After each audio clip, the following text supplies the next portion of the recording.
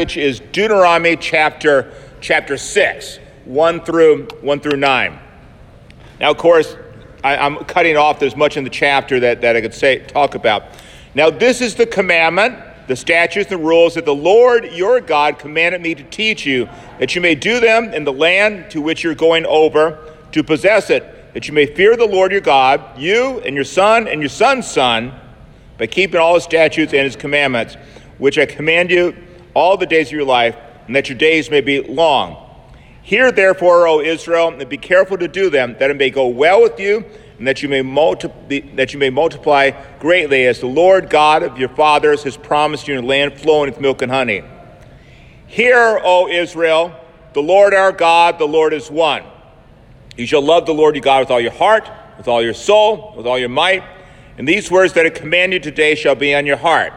You shall teach them diligently to your children. You shall talk of them when you sit in your house, and you walk by the way, and when you lie down, and when you rise. You shall bind them as a sign on your hand, and they shall be as frontlets between your eyes. You shall write them on the doorposts of your house and on your gates. I'm going to stop right there. This passage contains the great Shema. Shema Israel, Adonai Eloheinu, Adonai Echad. This is the great creed of the Old Testament. And as far as I know, and if you're to look at it's the only passage in the Hebrew Testament where you can tell by the orthography that this is special. What happens in the great Shema is that the last letter of the first word and the last letter of the last word in the great Shema, and that's, by the way, the first word of this great creedal statement, is at a bigger pitch.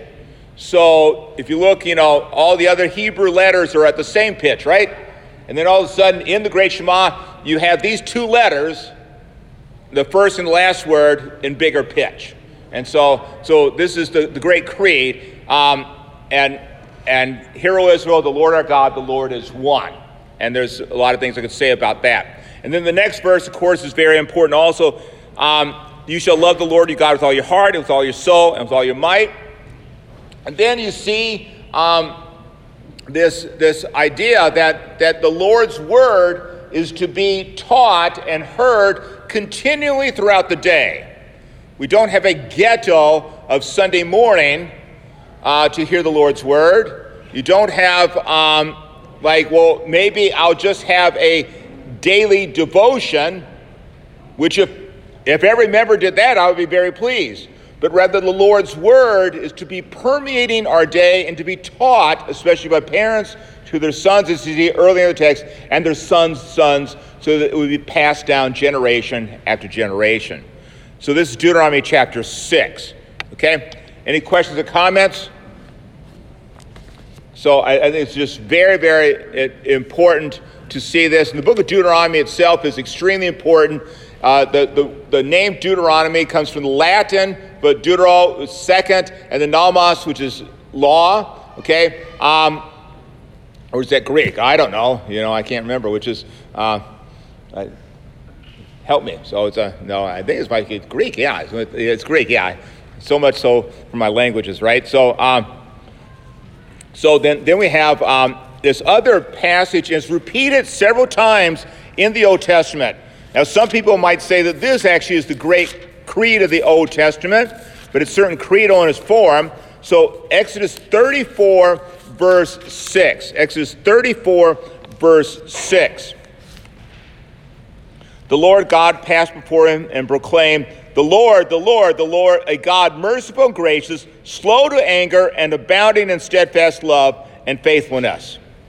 And so, slow to anger, and the Lord is gracious and merciful, slow to anger, and abounding in steadfast love and faithfulness. So our Lord is, because he's merciful and gracious, he's long to anger, and then he's abounding in steadfast love. And we see this throughout the Old Testament. This is repeated. I have all the passages repeated. And then there are several other passages in the Old Testament where the language is approximating that, but this is the ones where it's pretty much repeated.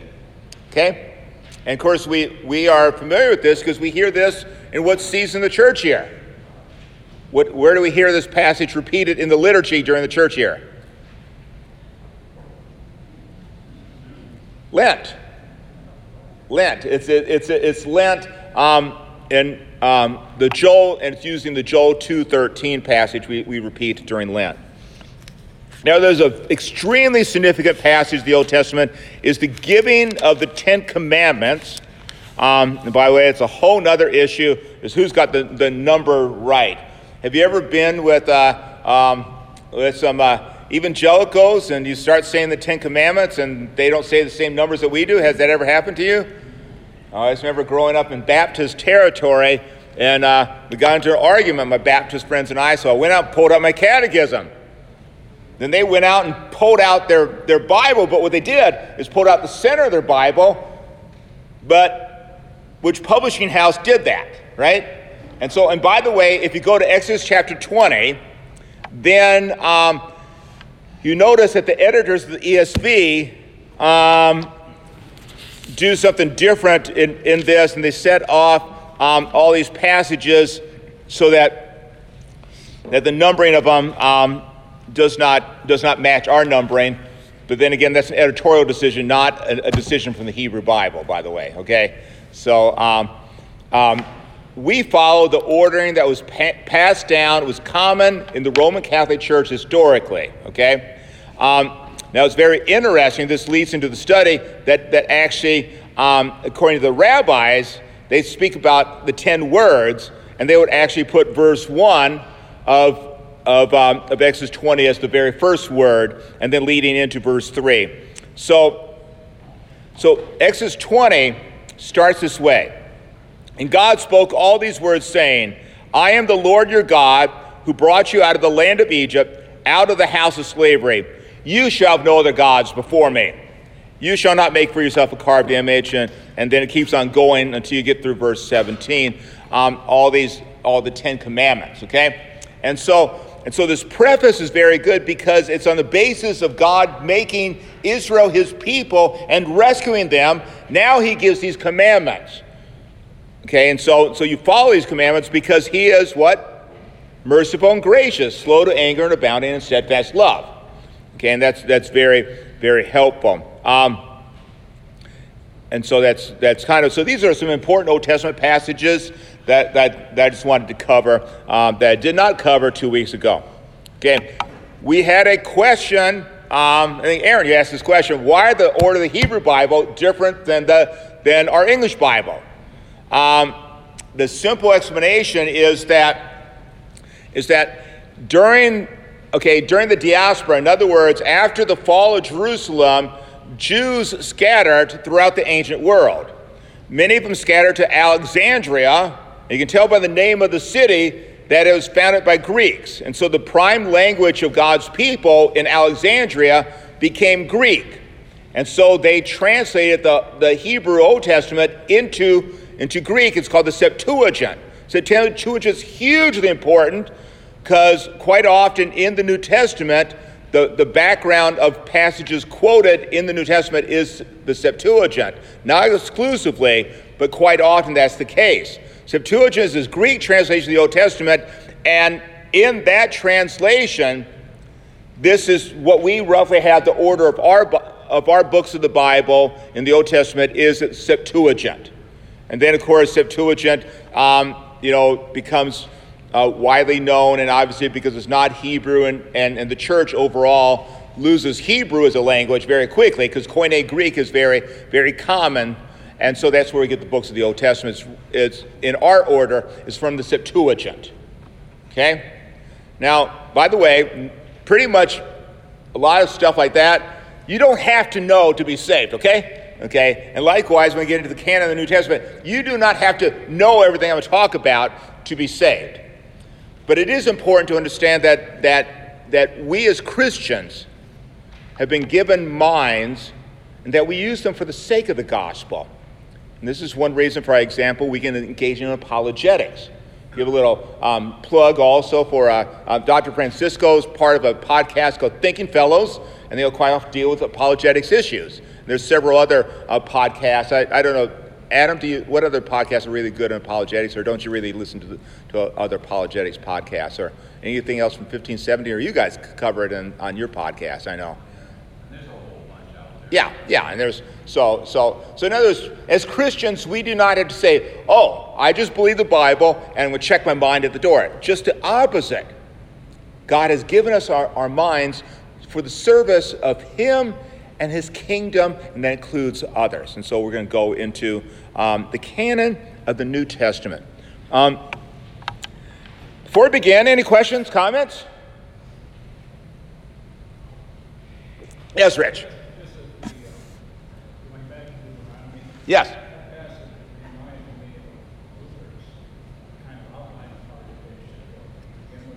Yes.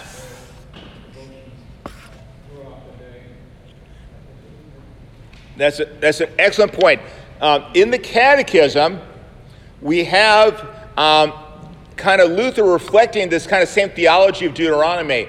How do we begin the day? When you wake up, make the sign of the Holy Cross and say, in the name of the Father, Son, and Holy Spirit. Then kneeling or standing, repeat the Creed and the Lord's Prayer. Then if you choose, you may also say the following. In other words, it becomes optional. I thank you, my Heavenly Father, through Jesus Christ, your dear Son, that you have kept me this night from all harm and danger. Okay, and then you say the concluding collect.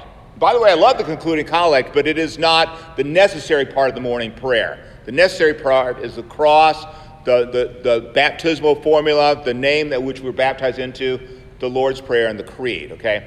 But at the end of it, then you may go about your day singing a hymn of the Ten Commandments or other such hymn, right? In other words, you don't have just a morning devotion. Now you put aside everything, but rather I go through, permeated by the Lord's Word throughout the day. And likewise, then Luther would speak about praying before the meal and after the meal. There's 2 more times, so that ends up being 6 more prayers during the day, and then closing the day with the evening prayer, which again returns us to our baptism in the name of the Father, Son, and Holy Spirit. Kneeling or standing, Creed and Lord's Prayer. Then if you choose, you may also say, and then the concluding collect. So our day is to be permeated with who we are, which is God's child in our baptism. So thank you very much, Rich. And I think a lot of times the morning prayer and the structure of the morning and evening prayer has been overlooked, and the combination of the two, as well as the prayers before meals and after meals, the structure has been overlooked as far as our day. And Luther definitely is concerned about the day-to-day life of the baptized in Christ. And this is the nature of the catechism. So I would commend that to you. Okay. So I asked the question, how much of the Kool-Aid have we drunk also? This the Kool-Aid of putting reason above the Lord. And so oftentimes we speak about the canon of the New Testament, we speak about criteria, right? You know, on what basis do we judge a book to be the word of Christ, right? Okay, well, what's the problem with that? Is this the magisterial use of reason? In other words, we're putting our reason above Scripture. So, and then we've really fallen into the trap of the Enlightenment, okay? Where we're basically saying that reason is separated from God and His Word, and my reason becomes superior to the Word, okay? And so we never say, you know, this is the criteria in which we judge the canon, right? It's rather, how does the canon unfold for us? And we see it unfolding in God's people. And I reminded Dwight to give me a Bible verse I was supposed to include in your outline, but John 10:27. John 10:27 is this marvelous word. John 10:27. My sheep hear my voice, and I know them, and they follow me. My sheep hear my voice. In other words, we are Christ's sheep, and we hear His voice, and Christ will give us His clear voice because He is concerned about His sheep. He is the good shepherd. Okay, and so the object in speaking about the canon is not that we're going to be able, using Pastor Schumacher and his feeble mind, to out-argue Bart Ehrman. Okay, I know no one here knows the name Bart Ehrman. You know, So Tom does. So Bart Ehrman teaches at the University of North Carolina. Have you ever seen like these things you can buy online, great courses? Ever seen this? You can buy great courses on a whole lot of things. Well, if you know, like the introduction to the New Testament, it's this guy out of North Carolina, and he's a really radical guy about doubting everything about Christianity. His name's Bart Ehrman. And you're not going to be able to out-argue Bart Ehrman or others who start from the premise of thinking there's no miracles, therefore there's no such thing as predictive prophecy, therefore you can't be inspired by the Holy Spirit, therefore, I mean, in other words, this whole line, those aren't even categories for them, so you aren't going to be able to out-argue the skeptic. However, the other side is we don't need to be afraid of those who just say, well, you Christians, all you did was make up your own canon, and they know nothing about the historical unfolding of Scripture, nor of the internal testimony of Scripture. And also, we need to trust that the same Lord who would die for us on the cross would, in the same chapter in the same book of John, promise the Holy Spirit who would bring to mind all that I have said to you. John chapter 14. Okay, so just as we talked about the canon of the Old Testament, that largely speaking, the canon was just there. They knew what the Word of God was. There was no big Jewish council to say, this, no, not this, not this, not this. They just knew what was the Word of God. So likewise, really, it's the same process in the New Testament. Okay? So I'm going to start out by talking about that the Old and New Testament speak about a God who makes covenants with his people, and he redeems and makes a people. God is gracious and merciful to save sinful mankind, going back to that passage in Exodus chapter 34. And he is consistent. We only have one God, the same God, Old Testament and New Testament. This is very, very important in Lutheran theology. We do not believe in dispensational theology, that God deals with us differently in different epochs of time. We believe that God, to the fallen humanity, Adam and Eve, promised a Savior. And we talked about that 2 weeks ago, where Eve mistakenly thought her son Cain was God in the flesh. Okay, so God is consistent. So God makes a covenant with his people. He gives the covenant, the land, offspring, I will bless all nations with the Messiah to Abraham. And then he gives the Mosaic covenant that we looked at just a few minutes ago, where I have rescued you. Since I have rescued you, here's how you're to be my people. Have no other gods. Do not take my name in vain. Remember the Sabbath day. Honor your father and mother. This is how we are your people, as those who've received your covenant. Okay? And so God redeems his people and saves them and brings them to his promised land. By the way, that person is Joshua, same name as Jesus in Hebrew. And so God as Lord has his written word to his people. Moses, who leads his people out, gives them the Torah, the 5 books. The Pentateuch is also another name for that. Now God has given us a new covenant in his Son Jesus Christ. In Jeremiah chapter 31, I will have a new covenant, and I'll write my law on their hearts. And remember, with the words of the institution of the Lord's Supper, this is the new covenant, a new testament in my blood. So there's a new covenant in Christ Jesus. And God redeems his people through Christ Jesus. And so, quite naturally, God would have his word written down, just like he did with the first covenant. And then also the first covenant, he also had his prophets to further give his word, and drawing from that covenant with Abraham and with Moses. Likewise, now God will give his word. In other words, the epistles and Revelation have his word written down. There should be an expectation that God would have a written New Testament.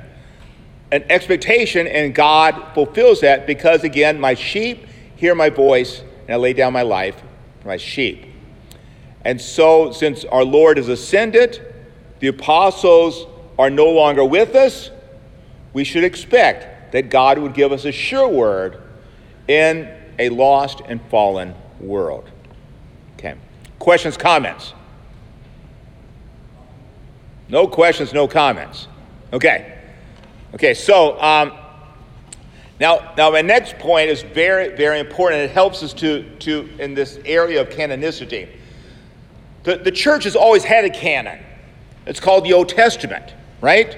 Okay, so it's never a question for Jesus or the apostles about whether or not there were scriptures. They already had the Old Testament. So when you speak about the canon in the New Testament, really we're talking about the canon of the Bible, and they already had, and depending on your numbering system, I obviously talked about the 22 books, or sometimes we break out like Judges from Joshua, and then you end up at 24 books. Okay, and then you have this Hebrew Old Testament already. And if you notice in the Gospels, the disputes of Jesus with the scribes and the Pharisees is never over whether or not this is written Word of God. It's just an interpretation of it. And they're both quoting, right? It's very, very ironic.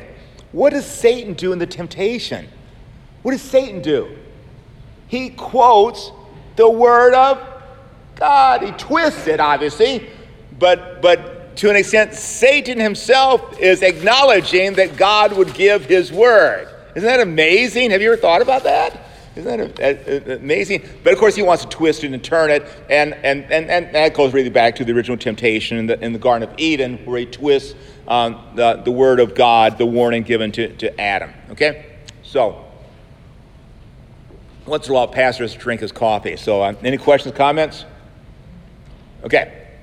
So when I use the word canon, and this is part of the problem, because sometimes we speak about the canon, we're using what is this exclusive definition, as opposed to we use the word canon in three different ways, and this becomes part of the problem, as we deal with this. And by the way, it's always irritating. Pretty much every Christmas or Easter, you ever see these things like on the History Channel or some of this, it used to be that when there were such things as a widespread circulation of magazines, you'd look and see the covers of Time or Newsweek, U.S. News and World Report, let's find the real Jesus, right? Did you ever remember seeing this stuff? And I got really turned off when these hit pieces was put out this is now probably 15, 20 years ago by the National Geographic. Now, you stick with telling me about green snakes in Madagascar. Don't tell me about the Gospel of Peter, okay? This is not your ground. That's not why I want to even pay attention to National Geographic. But they did a hit piece I think it's the Gospel of Peter, saying that the church excluded this and all this other stuff. And we will go into that. I mean, I even said the word Gospel of Peter, but it's just so irrelevant in the history of the canon. It's just why are we even paying attention to this? Because the skeptics bring it up to us because they want to think that the church made this stuff up. But, okay, so what do you mean by canon? First of all, the exclusive definition, we have a canon when there's a formal, broad consensus over a final, closed list of books. On that definition, we don't have a canon until about the 4th century, okay? Okay, so quite often, we do have lists of these 27 books in the 4th century. Oh, by the way, we'll talk about later on, maybe not today, but we'll talk later on that we actually have what appears to be a list of 27 books already in the year 250, 100 to 150 years before so-called the church decided, and there was really no decision. For example, we have, I will quote to you from Athanasius' Festal Letter, which is written in 367 AD. It's not until 30 years later, 397, that you have the very first church council essentially saying these are the 27 books. But everyone knows what the 27 books are long before this. There is no, big, what are we going to do with this apocryphal epistle or this apocryphal gospel? Oh, we got to kick them out. No. That never, ever happened, okay? And so let's go back. Yes, go ahead. Keith. So was that council finalized, or was the canon that's final? We don't know. No. What I'm saying is they didn't really finalize it. They're just saying, here's our books. I mean, they weren't even deciding that these are the books. They're just saying pretty much, here we know what the scriptures are. And so there is no momentous time in history where you're pitting the Gospel of Peter or the Gospel of Thomas against the other four Gospels, and all of a sudden, by a 55 to 45 vote, Thomas, you're out. That never happened in history. Never happened. No one, broadly speaking, ever seriously considered the Gospel of Thomas as a gospel. Okay, the Gospel of Peter is gospel. These are peripheral groups, and I don't, if somebody wants to ask me about that, we can go into second century Gnostic theology, but that's really not, it's just something. So there is no time in which they say, we're now, because we feel this broad need to finally tell you, they do come out with a decree in 397 that acknowledges 27, but it's really not, it's more of a whimper. I mean, because everyone knows what the 27 books are by that time. This is not a controversial thing, okay? So, but we can speak about 4th century, this is the 27 books, there's the canon, okay? However, long before the 4th century, we have a functional definition. We have a canon, and by the way, I am borrowing this from this marvelous guy, and I saw all sorts of questions to be able to formulate good answers for you. Just read this. This is what I do on vacation. The Canon Revisited established the origin and authority of the New Testament books and the broad issues of epistemology and historiography. And then he gets into this. So Michael Kruger, he even has a blog. If you want to read up on this, his blog is called Canon Fodder. Oh, there you got it. Okay, you got it. Okay, very, very good. Very good. So praise God for you as Christians. Yes, Dave. Yeah, go ahead. Did you or one of someone else mention that the Catholic Church included the Apocrypha at what, the Council of Trent or Yeah. the time of Luther to counter the Yeah. The Roman Catholic Church finalizes the Apocrypha as scripture at the Council of Trent in 1564. Okay, and this is a reaction to the Lutherans because and other Protestants who would have had just what we call the 39 books of the Old Testament. Okay, and so there is no Roman Catholic Church. And by the way, this is there is a decision now. Here's the books that we believe are in the Bible, and there's a council, but you see that's 1564, and they include the Apocrypha, and that's mainly a reaction to the Reformation, as we talked about when we talked about the canon of the Old Testament. Broadly speaking, certainly in the East, it was always the books we consider the 39. It's only with Augustine that we have the introduction that perhaps to consider these apocryphal books, and then there becomes widespread use. And by the way, you would find the reading of the Apocrypha in the divine service in Lutheran churches during the time of the Reformation. That was no problem. My best parallel to this would be, for example, we will read, for example, sections of the Small Catechism in the divine service, right? But do we say that is part of the Bible? No. And so we think the Apocrypha is fine. It's one of my goals, my bucket list is to actually read the whole Apocrypha. I'd like to do this. I mean, Luther thought it was quite beneficial. However, at least certain books of the Apocrypha, however, they would not regard that as the part of the canon, as the inspired, Holy Spirit-driven Word of God. And so likewise, in the early church, this is getting a little ahead of myself, you would find in the divine service, they might read the Shepherd of Hermas, but they did not regard that in the same level as the Gospel of Mark or the book of Galatians.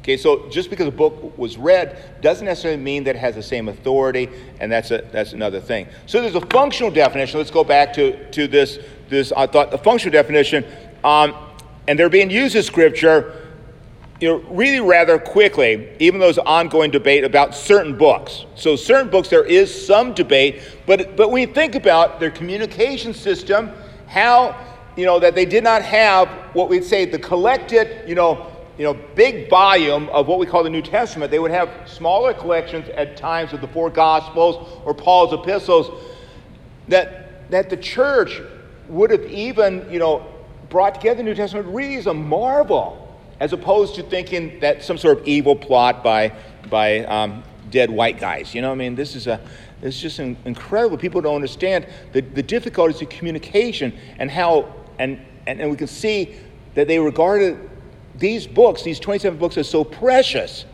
that they got copied and read and regarded as the Word of Christ. So a functional definition. There's a canon much earlier than that. I already mentioned that Origen mentions 27 books, and it's in 250.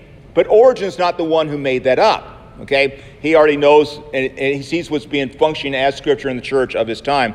And then there's an ontological definition. In other words, as soon as, depending on how you date the books of the New Testament, but the best way of doing it is, as soon as John puts the final period of the book of Revelation, we have the canon. Just now a matter of us recognizing that this is the New Testament canon, okay? And so from a divine perspective, on that definition, we would have a canon when the final book of the New Testament was written, which would be in the 1st century. And by the way, once in a while you see they go, I went to Wikipedia for my class, and you go to these other sites, and they want to always push the dates back. Why do you want to push dates back? Is, for example, if you ever see somebody dating a gospel after 70 AD, do like this, okay? So it's do you know why they do that? What happened in 70 AD? Does anyone know what happened in 70 AD? The fall of Jerusalem. Jesus in the Gospels predicts the fall of Jerusalem. Not one stone will be left upon another, right? And so therefore, since there is no such thing as predictive prophecy, according to the skeptics, these Gospels aren't the words of Jesus. They have to be written by the church and put these words into the mouth of Jesus. Do you see that that's circular reasoning? They have an a priori criteria. He's talking about a priori criteria. The skeptics have all sorts of criteria that doubt the Word of God, and then we judge the Word of God. And so you constantly want to date things later and later. The only problem is, what do you do with these ancient Greek manuscripts that date really into the 1st century? We have a few manuscripts like this. Or what do you do with the Didache that quotes the New Testament, and it's written certainly maybe by the year 80? What do you do with this? In other words, let's not look at the evidence, right? But rather a priori doubting of the Word of God. This is what's happening in scholarly circles.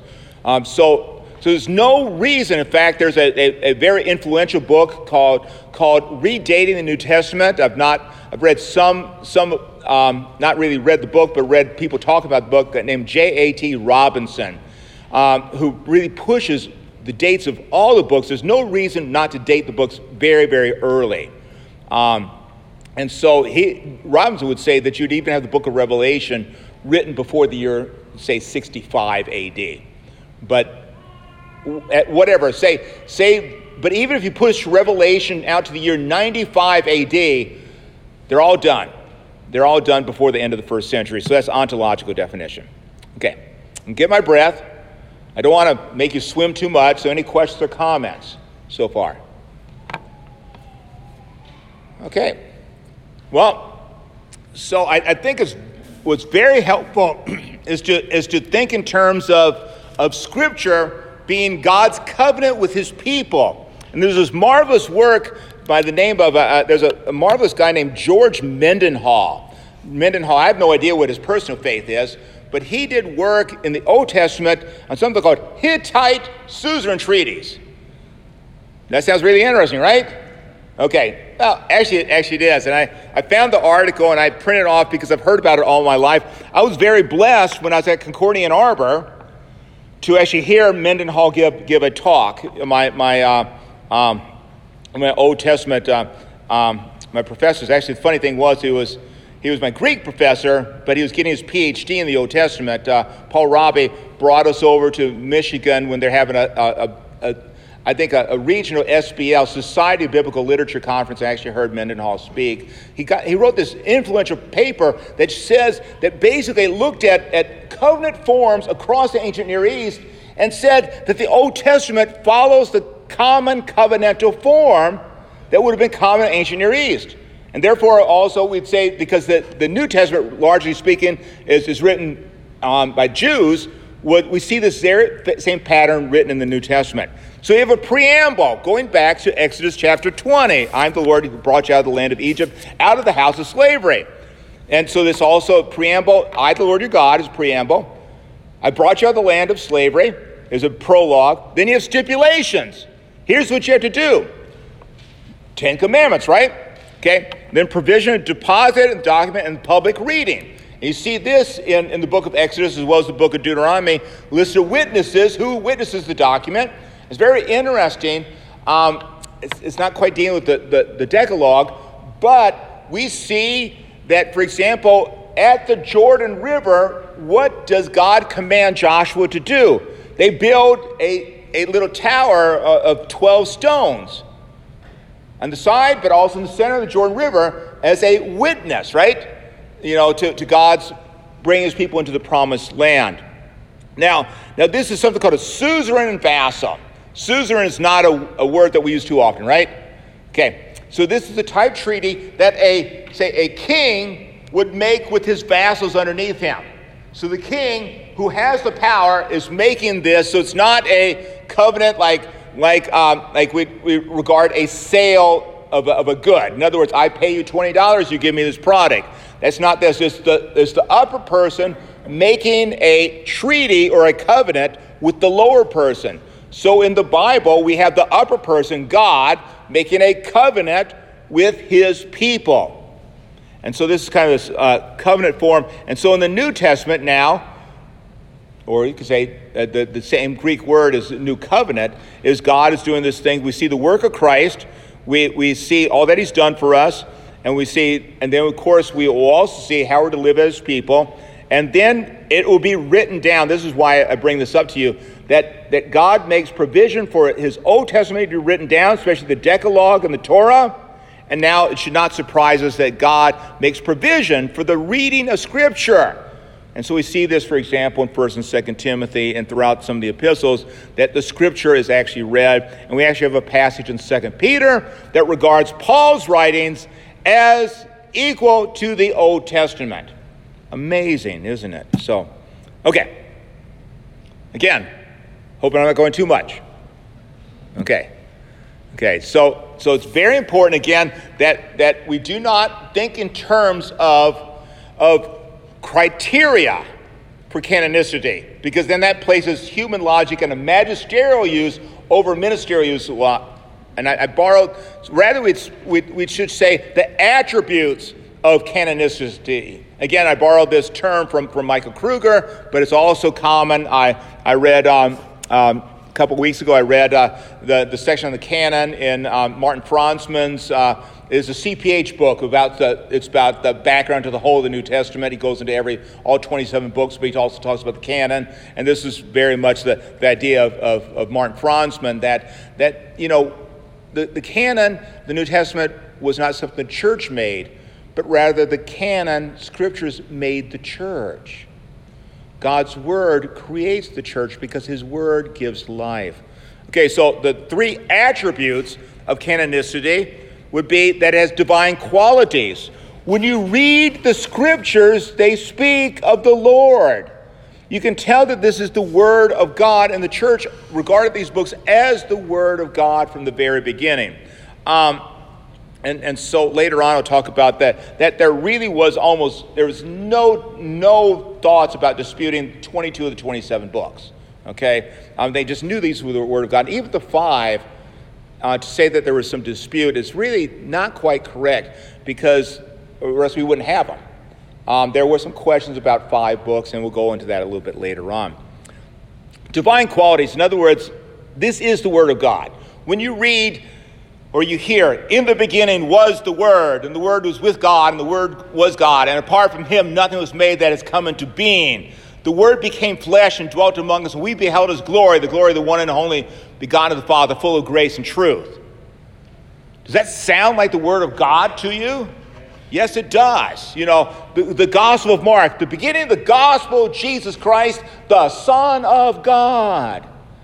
And if you know Chronicles, it says that the genealogy, the genesis of Jesus, son of David, son of Abraham, or begotten of David, begotten of Abraham, in Matthew 1:1. And then so that you would be, in Luke's prologue, so that you would be asphale, so that you would be made certain and safe, in which you've been catechized, and then he goes into his gospel. They are fully aware that this is the word of God that they're writing down. And this word has a divine quality, and this is why we treasure the word of God. Apostolic origins. An apostle is one who is sent out as authoritative. This is huge. And so we see, for example, in John chapter 1, Andrew, then Peter, James, and John, we see Jesus coming in the other Gospels and choosing men to be his apostle. And Paul will make a big to-do later on that he is an apostle, even though he had at one time persecuted the church. Paul, when he writes his letters, he very firmly, and especially the one letter I'd like to point to because it's so firm, because he's got real problems. There's always problems in some of these epistles. But in Galatians, you have the worst problems. So Paul begins this with, Paul, an apostle, not from men, nor through man, but through Jesus Christ and God the Father, who raised him from the dead, and all the brothers who are with me. So it's just not me, but the brothers who are with me. To the churches at Galatia, then he goes on, and he has nothing good to say to them because they're forsaking the gospel of Jesus Christ. But notice, Paul, he calls himself an apostle because he's an official representative. In 2 Corinthians chapter 5, we have this term that Paul's speaking about those in the office of ministry are ambassadors for Christ. Okay, and this very important passage, because this passage has been thrown about just to say that all of you are ambassadors for Christ. No, you're not all ambassadors for Christ. Now, how many of you have traveled overseas?